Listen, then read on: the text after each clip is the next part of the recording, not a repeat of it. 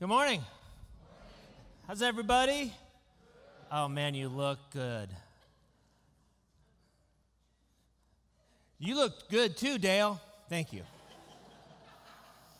Let's just say if the game didn't go as well yesterday, I would not be looking as, I'm just kidding. I would still be filled with the joy of the Lord. Just not the joy of the Niners, but everything was good. Just want to remind you, for those, I know that coming into this room is a transition for a lot of people, right? It's different. It's change. And I want to remind you a few things. Some of the things that we're trying to do in this part of our story as Calvary Church, where God has us, and where we're at is be in a space where we can hear each other and where we all can see each other. So I understand there's change. I understand that certain things aren't the way we might be used to them, but also some things are, I think, more amazing than we've experienced before. And that's what we're going to keep pressing into. So just go with me and adjust and learn and be open. All right, that was really resounding there.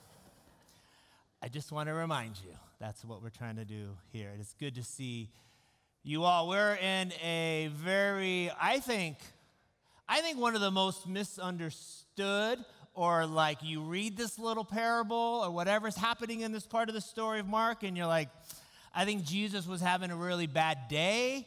I'm not sure how to answer this question if someone was like, what is he talking about? But to back up a little bit, right after Thanksgiving, Pastor Rob gave this message around when Jesus was being like confronted by the religious leaders in a public forum, in a public space around like washing your hands, cleansing your hands, the traditions of the Old Testament of cleansing before you're eating. It was kind of like he was calling them out. Like they're like, we're going to get people to turn on him.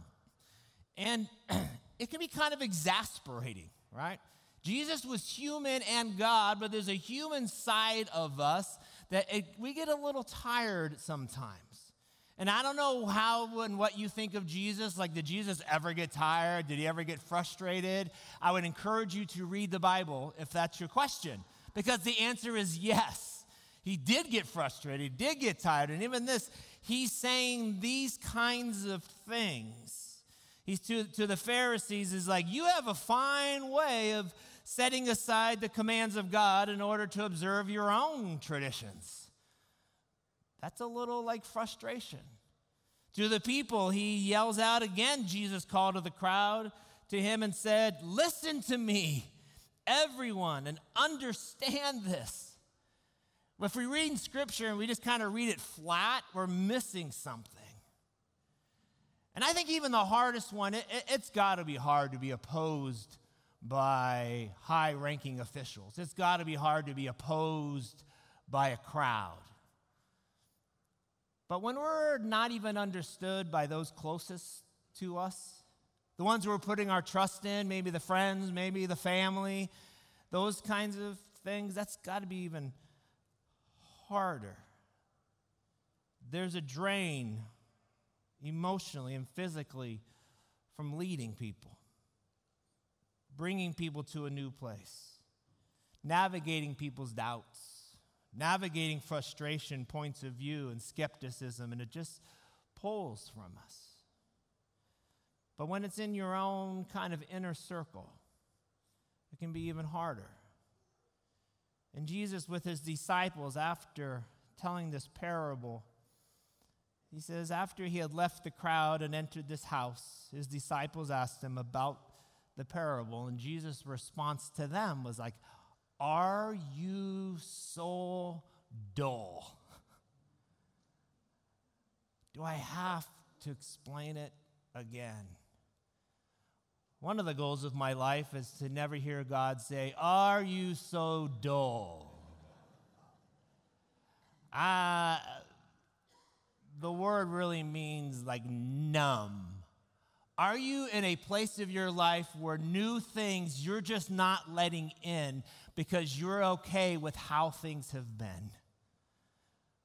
And that could be for a long time, it could be for a short time, but that's how we get, I like things how they are, so that even the words of Jesus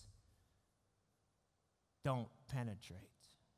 Dallas Willard seems to sum up what Jesus is experiencing with people as he writes this: our failure to hear his voice when we want to is due to the fact that we do not in general really want to hear it, or we want it only when we think we need it.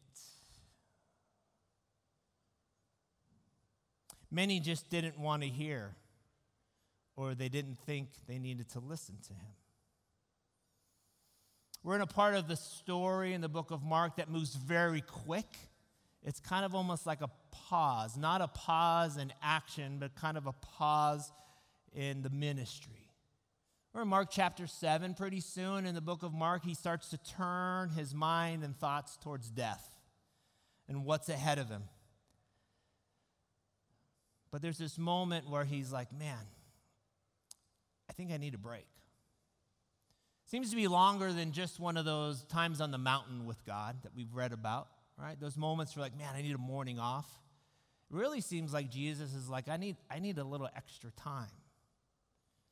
Author Ruth Haley Barton writes about how this can be for all of us.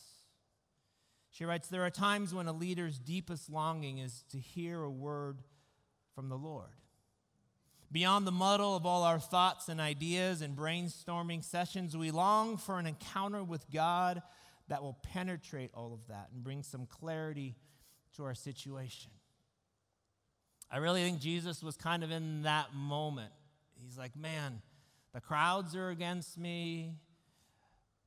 The religious leaders are against me, and I think I can handle that. But even my own people, those who are closest, they just don't really want to hear it because they're pretty good with just how things have been. Or they're hoping something pretty different from me. In other words, Jesus is just taking a breath for a minute. And as he is doing this, he seems to find his way in another part, maybe in an ancient Airbnb that he found, away from the crowds. But then he has another interaction. Because it kind of seems like when Jesus shows up somewhere, people hear about it, and they pursue him. They pursue him. You see, there are some people who are like, this is how I want my life to be. This is how I want my church to be. This is how I want my friends to be. These are all the ways I want them to be. And then there's some people who are like, all I need is to be near Jesus. I'm not really that happy with how things are. It's a story that quotes Jesus as saying something, to be honest with you, sounds almost downright rude. That's why when we read it, we don't know what to do with it. And yet, this is a story, I believe, this is a story about the beauty of the gospel. This is a story that reveals the redemption plan for the world.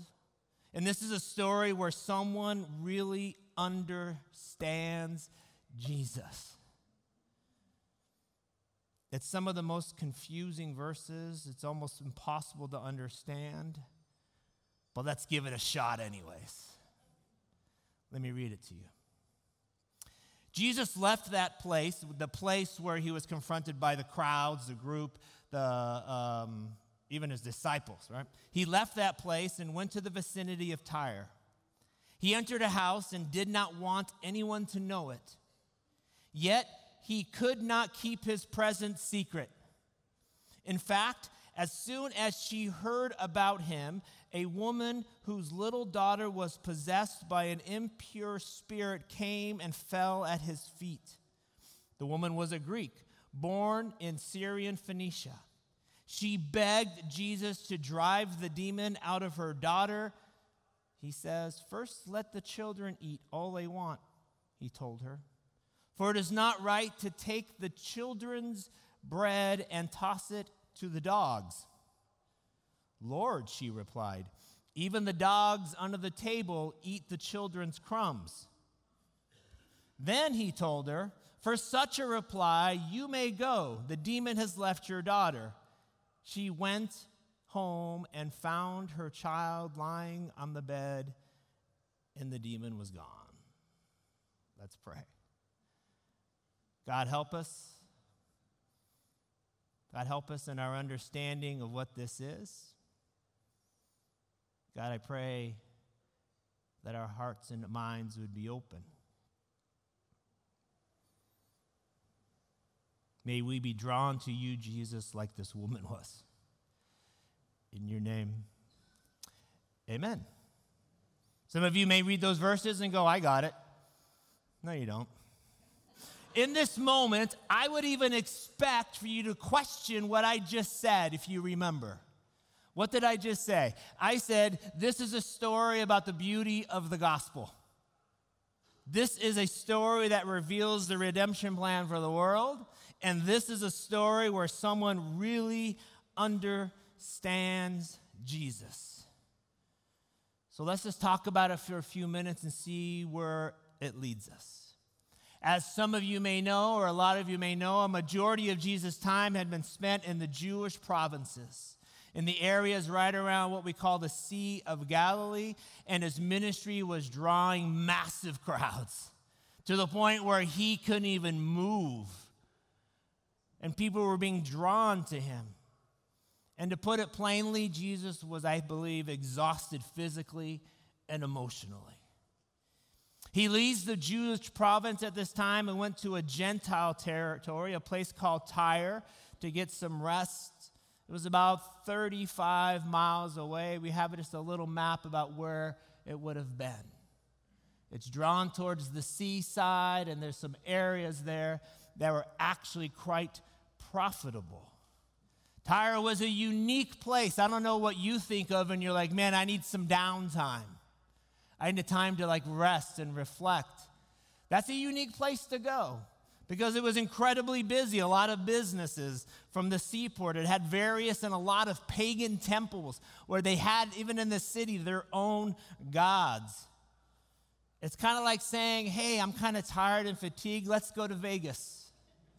It has that kind of feel where the gods are different. The people are opposing. It's busy. It's a whole different place.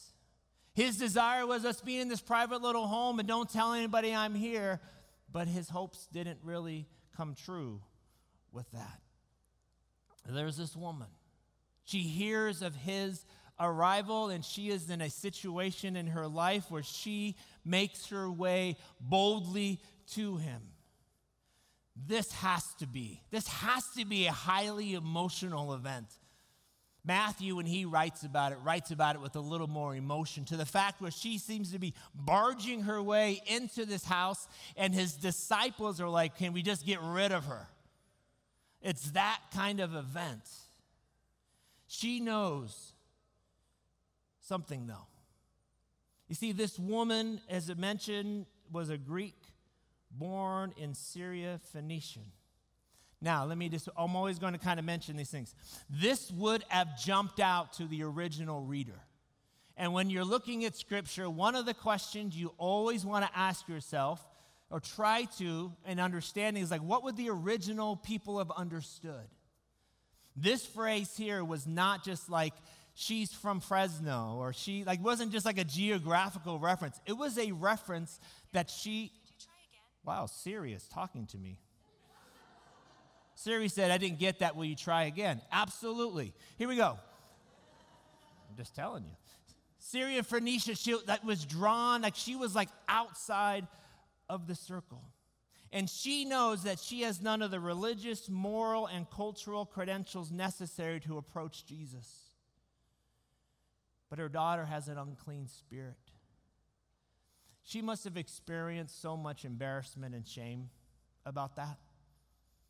I'm pretty sure that people were like, your daughter's sick because that you're a bad mother. It's probably something you did. I mean, for much less reasons, we drift into those areas. I'm a bad mother, I'm a bad father, I'm a bad friend. The shame of the world around some of those things that maybe not have been our thing at all. But those are the words that come in. Shame is a very heavy thing to face, and I will never, ever disregard it as something small. But feeling those things when we're less than, we have a variety of approaches to it. Either we feel the weight of it upon us. Another way of doing it is I deserve different than this. How do I approach this? And it's with that kind of thing that she goes towards Jesus. Even if she was involved in some way in this, she's now pursuing grace from the source of grace himself. See, at least through the lens of the crowd, this woman was someone who was in the margins. Margins exist in books. They exist so words don't fall off the page, if you will. A lot of times people write in the margins of a book their own little notes. They're not the part of the story. They're not really what's written. This is kind of people's observations. It's kind of out there. You kind of see them. I remember in college we had to do a lot of this collateral. I think they called it, that sounds like a funny word, collateral reading. That sounds like you're dying or something. But it was like this reading you had to do aside. You go to the library. If you're young, there's this thing called the library, and they have books. And you look in this card catalog, which seems really archaic. And so you'd find this book, and so you would pull this book out, and somebody had read it before, and there was all sorts of things in the margins. Some of it helpful, most of it was not. Like, I'm going to die if I have to keep reading this book. I don't know if you've ever bought a book that's used before, and it has quotes and stuff in it. Sometimes you're like, what was this person thinking? You see, it's things that are written in the margins, but they're not part of the story. So somebody who might be in the margins is, yeah, they're human, but they're not really feeling like they're a part of the story. Those kinds of things in margins happen because people push them aside for certain reasons, tragic reasons. We see this happen all the time, and for you, you might be like, I don't even know what that's like. I would say, look for those people. Ask them if they feel like they're a part of the story or not. Our world has pushed people in the margins, and their place is occupied by people who go unnoticed, but they're there. And what's really amazing is that when we pull back on the curtain of Jesus' life, if you really take a look at it, he knew what life in the margins felt like. He was born into the margins on purpose. He was pushed away. He was rejected by even his own closest friends who just continued not to get him, and he was in those spaces of margins. And I have to believe that he was a Savior that's like, I'm always going to see people in the margins. You may have come this morning, and maybe that's what you need to hear. Maybe you feel like you're in some kind of the margin. When we feel shame and blame from other people, we feel like we've been pushed to a margin. Maybe you feel unheard or unseen or untalked to. Or you feel like because of your family background, you feel like because of your ethnicity, you feel like because of how you grew up. There's all sorts of things that push us those places. And what I want to hear you hear this morning is that Jesus gets that because he existed there too. And he was drawn to people in those spaces. Part of our role as a church is to try to eliminate margins altogether. That is one of the biggest reasons why I want all of us to see each other and to hear each other. Part of the move to this room was to try to eliminate any margins that people might be living in that call Calvary home. Because when we sit and don't talk and don't see each other, it's easy to slowly die in those margins. And may that never be true for us, ever. And even though Jesus was in those spaces, and people may have understood that, people in the margins often struggle with accepting God's love. They feel like they're not worthy of it. They don't deserve it. They may not even believe they can be loved. If that's you this morning, it's going to take more than words for me to convince you of that. But from the bottom of my heart, I want to look at you in the eyes and I say, you are loved. You can be loved because you are made in the image of God, and God's love comes first. But I understand that it's a journey. And this woman that she knows that in every way, according to the standards of the day, she was seen as unclean. She wasn't even seen as someone who could come close to Jesus. That's a whole nother level, right? You're like, you're not even worthy. But she enters the house without an invitation, falls down and begins begging Jesus to exorcise the demon from her daughter. We can understand her angst, can't we? As a parent, like, I just want this for my child. This isn't one of those, Coach, my kid didn't get to play in the game much this week, I'm mad at you. Okay, that's just a story of my own life, those kinds of things. This is a Jesus. There has to be something different. In these moments, it doesn't matter if your personality is normally timid or bold. Desperation is an accelerant to all kinds of behavior, isn't it? Think about your life. When you feel desperate, that's an accelerant for all sorts of things, whether it's healthy or not, whether it's angry or joyful. And that's what she's feeling, is a desperation as she comes to God. But this one led to courage, to cross boundaries, opinions, suspicions. This one led to the kind of faith that she wasn't drawn to just hoping, but she knew. This is when the story gets a bit strange to modern readers like us. She begged Jesus to drive the demon out of her daughter, and then he says, "First, let the children eat all they want," he told her, "for it is not right to take the children's bread and toss it to the dogs." This is the part where like, what? This sounds like crazy talk. On the surface, it appears to be an insult. Did Jesus just call this woman a dog? Back in the day, this is what they would call people who are unclean. You're just a dog. And most dogs were like scavengers. They're wild. They're dirty. You see, we are a dog-loving society.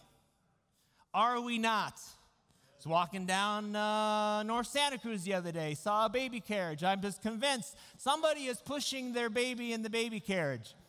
It was 3 dogs in the baby carriage. And I'm sure her husband was carrying a 4th and a baby Bjorn. And I'm like, we are a dog-loving society. If that's you, God bless you. You know your dogs have legs, right? I'm just kidding you. People are like, I'm offended by the pastor. Oh, okay. We are a dog-loving society. This wasn't necessarily a dog-loving society. But how can this be anything but insulting? And then I'm like, maybe Jesus was really just exhausted. Let's give him a pass. But let me try to explain this a little bit. Once again, it goes back to the original reader, what they have understood in the original text. If I was to tell you a story, and I'm like, I was walking in the darkness, and this dog approached me, you might be like, what happened? If I was to say it this way, I was walking in the darkness, and this little dog approached me. You're like, well, that's a little different, right? Like, what, did he bite you in the ankles? But then if I say to you, I was walking in the darkness, and this puppy came at me. You're like, oh, puppies. You're no longer afraid for me at all. Like if I'm up here going, it was the scariest night of my life, this puppy approached me. You would have been like, that's a little crazy, Dale. What's important to know is that when Jesus is telling this story, he uses a Greek word that's a diminutive form, which means a very small reference. It's like when you refer to someone as like, oh, you're my buddy. It's kind of this endearing. So Jesus at minimum is saying, little dog. Something that would have been let into the house. He may even say, puppy. So in a way, he says this. You know how families eat. First, the children eat at the table, and afterward, their pets eat too. It's not right to violate that order. The puppies must not eat food from the table before the children do. You're like, okay, this sounds a little bit better. Unless you hate puppies. You might need some help. Another thing, when there's a challenge in Scripture, you look for other places. You see, in the book of Matthew, in the same story, we see the author expand on this a little bit more. And I think it helps a little bit. Let me summarize it. There's an order of what Jesus came to do. And another piece that's so important, he's like, where am I in the story of where Jesus came to do? The first thing that he came to do was to show Israel that he was the fulfillment of all the scriptures that came before him. The fulfillment of the prophets, the priests, the kings, the fulfillment of the temple. And the second thing that he came to do was that after he died and resurrects, he immediately says to his disciples, go to all the nations. So he's saying there's this order. I've come to speak to my Jewish people who've been looking for me, but there's going to come this time where now he says, go. So through this metaphor, through this parable that he's telling this woman, he's wondering, this is how I envision it. His disciples are around him. They are dull. I'm thinking he's going, I want to see if this outcast, this person who's in the margins of life, gets me more than them. Let's see. So he challenges her. There's an order here. I have to go to the Jews first. But this mother would not have it, as a good mother wouldn't. She understood that Jesus has invited her into this parable. She gets to interact with the Son of God. This was a challenge and an offer to her. He also just left this environment where the disciples were like dogging him, so he's like, I'm going to see if she can understand. Her reply, Lord, she replied, even the dogs under the table eat the children's crumbs. In other words, she says this, yes, Lord, but the puppies eat from the table too, and I am here for mine. I don't know how you feel about this interaction with Jesus. Some of you might be like, man, that's kind of disrespectful. Really? She's desperate. She's in need. She's like, I know about you. Jesus has told a parable, and this is what I love. I feel like I'm more excited than everyone, but this is what I love. I think this is the first person in the book of Mark who actually gets a parable. Who is the first person to get the parable? An outcast. Someone in the margins, according to Jewish people. Everyone who has it all figured out, and yet here's this woman who by everything about her should not be able to approach Jesus, and she's the one who understands. How? She saw a need that she could not solve. She saw a person who could solve everything, and my friends, that's it. We have things in our life that we cannot solve on our own. It's just bigger than us. It's beyond us. Until we recognize that and admit that, moments of forgiving people, moments of letting go of bitterness, even no matter how hard things have been, I can't do this on my own. God, will you take this from me? She says, okay, I understand I'm not from Israel. I do not worship the God that the Israelites worship. Therefore, I don't have a place at the table. I accept that. But there's more than enough on that table for everyone in the world, and I need mine now. Who is a fan of this woman at this point? I am. Some of you are like, I am. Why?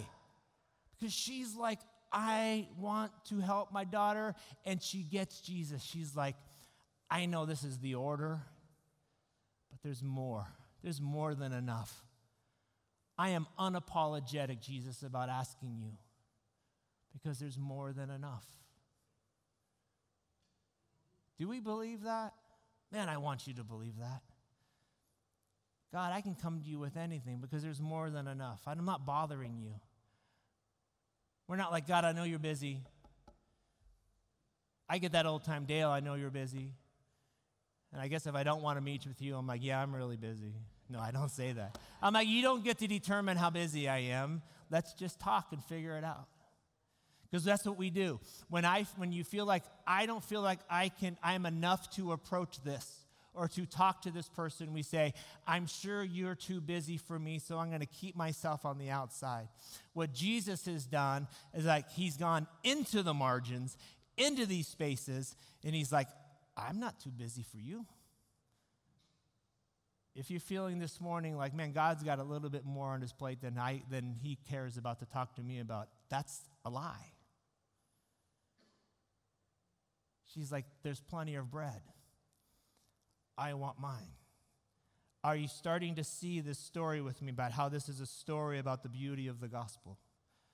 This is a story that reveals the redemption plan for the world. And this is a story where someone really understands Jesus for the first time. In reflecting on what this woman is doing, author Tim Keller writes this: in Western cultures, we don't have anything like this kind of assertiveness. We only have assertion of our rights. We do not know how to contend unless we're standing up for our rights, standing on our dignity and our goodness, and saying, this is what I am owed. But this woman is not doing that at all.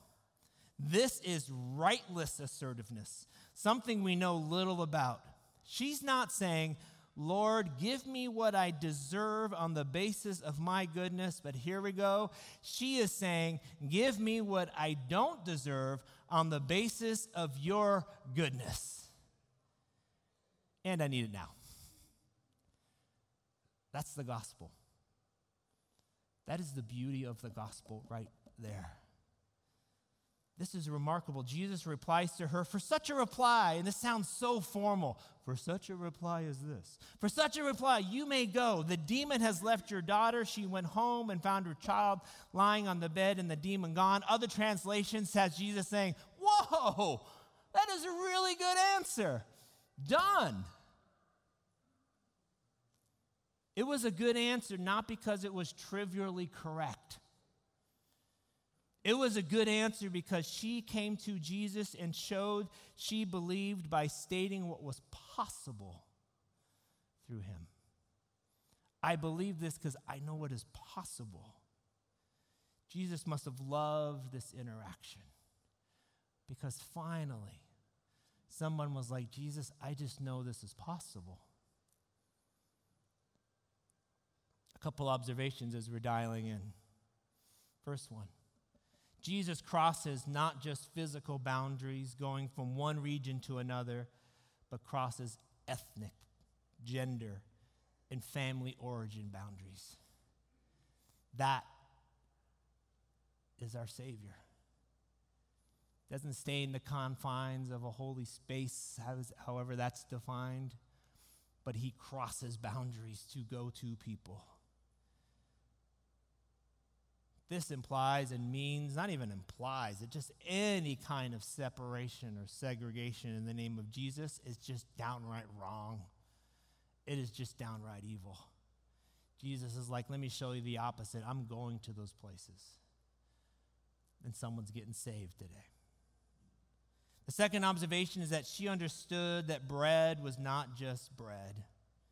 She wasn't deterred or offended by his parable because she's like, you're not talking about dogs, you're talking about bread. There's something different there. Let me show you just one final little thing, and it has to do with bread. In John chapter 6, this is a conversation that Jesus is having. He had just provided a bunch of physical bread for like thousands of people, and of course there's a crowd that's following him again. They said to him, then they asked him, what must we do to do the work that God requires? The same kind of thing, like how do I get right with God? Jesus answered, the work of God is this, to believe in the one who he has sent. That's it. So they asked, what sign then will you give that we may see it and believe you? What will you do? Our ancestors ate manna in the wilderness, as it is written, he gave them bread from heaven. This is from Exodus 16. The Israelites are in the middle of the wilderness. Every morning they'd wake up and there'd be bread all around them. It was pretty hard to, there was nothing there. They'd wake up, there was something there. This must have formed and shaped them for thousands of years. Well, you can believe in God when there's a sign. So they're like, can we have something like before? He continues on. Jesus said to them, very truly I tell you, it is not Moses who has given you the bread from heaven, but it is my Father who gives you the true bread from heaven. For the bread of God is the bread that comes down from heaven and gives life to the world. Sir, they said, always give us this bread. Then Jesus declared, I am the bread of life. Whomever comes to me will never go hungry, and whoever believes in me will never be thirsty. You see, we don't need the sign of manna from heaven. Jesus is like, I am the manna from heaven. Jesus says this very interesting thing there that they're so linked that I want you to hear and to consider as we go into a time of response here in a moment. He says, those who come to me will never go hungry, which is linked to those who believe in me will never go thirsty. Hungry, thirsty. You can have plenty of food, but if you have nothing to drink, you will still die. You can have plenty to drink, but if you don't have food, you will at some point die. What Jesus is saying, if you believe in me, you just believe in me and you're around me and you're like, I kind of believe in that, but you don't come to me. You don't lay down the stuff that you are holding on to. You will feel dead. But if you come to me and you're just like coming and going and coming and going, but you're not believing for something more, you're dead inside. These two things are so linked for all of us, to come to him and to believe in something more. To go back on what we talked about last week, we come together and we sing together to believe in something more. My friends, as we gathered for pre-gathering prayer this morning, somebody shared afterwards to me, like, I just feel like God is saying there's some people coming today who are hanging on to some bitterness. I mean, that could be true of a lot of us. This wasn't meant to be like this huge revelation, but just a reminder.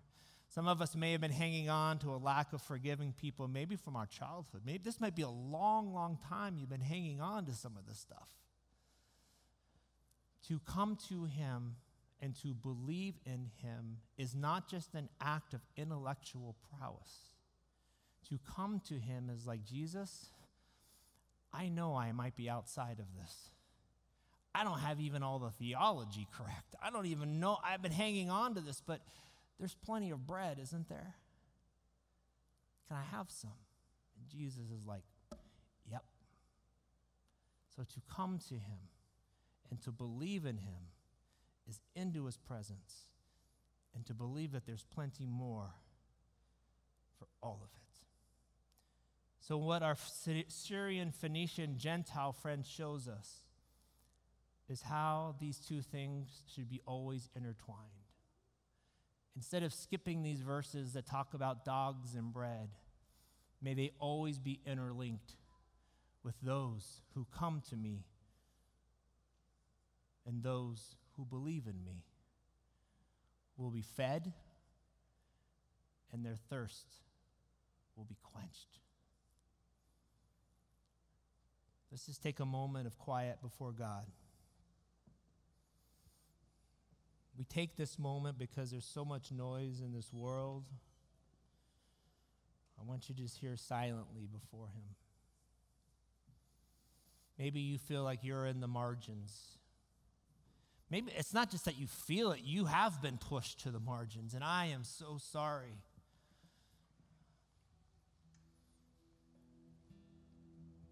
May it not be so here anymore. May we see each other.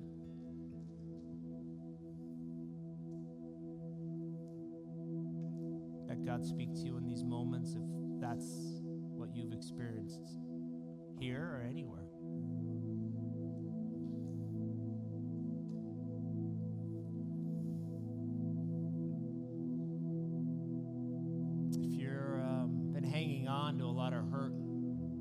legitimate hurt. I'm not saying like it's the kind of hurt that shouldn't hurt. It hurts for good reasons. I've been there. I get there still. Sometimes that hurt and the inability to forgive or let go pulls us into that margin. We're just comfortable there. But there's no life there. There's not food or water as Jesus promised. It's just kind of existing. I'm going to implore you to let go. To say, God, I believe for more today. I believe that even though I don't do things right, there's plenty of bread, and I have some. And he's like, I got this for you. Will you let God have it today? You can just say, God, I give you this hurt. Desperation is an accelerant for all sorts of things. I want you to be desperate for freedom, desperate from the hurt. I want you to be desperate for something more and to believe for something more. So when you come to Jesus and like, I just have some, because it's going to be more than enough. Father, I pray your blessing upon my friends and my family today.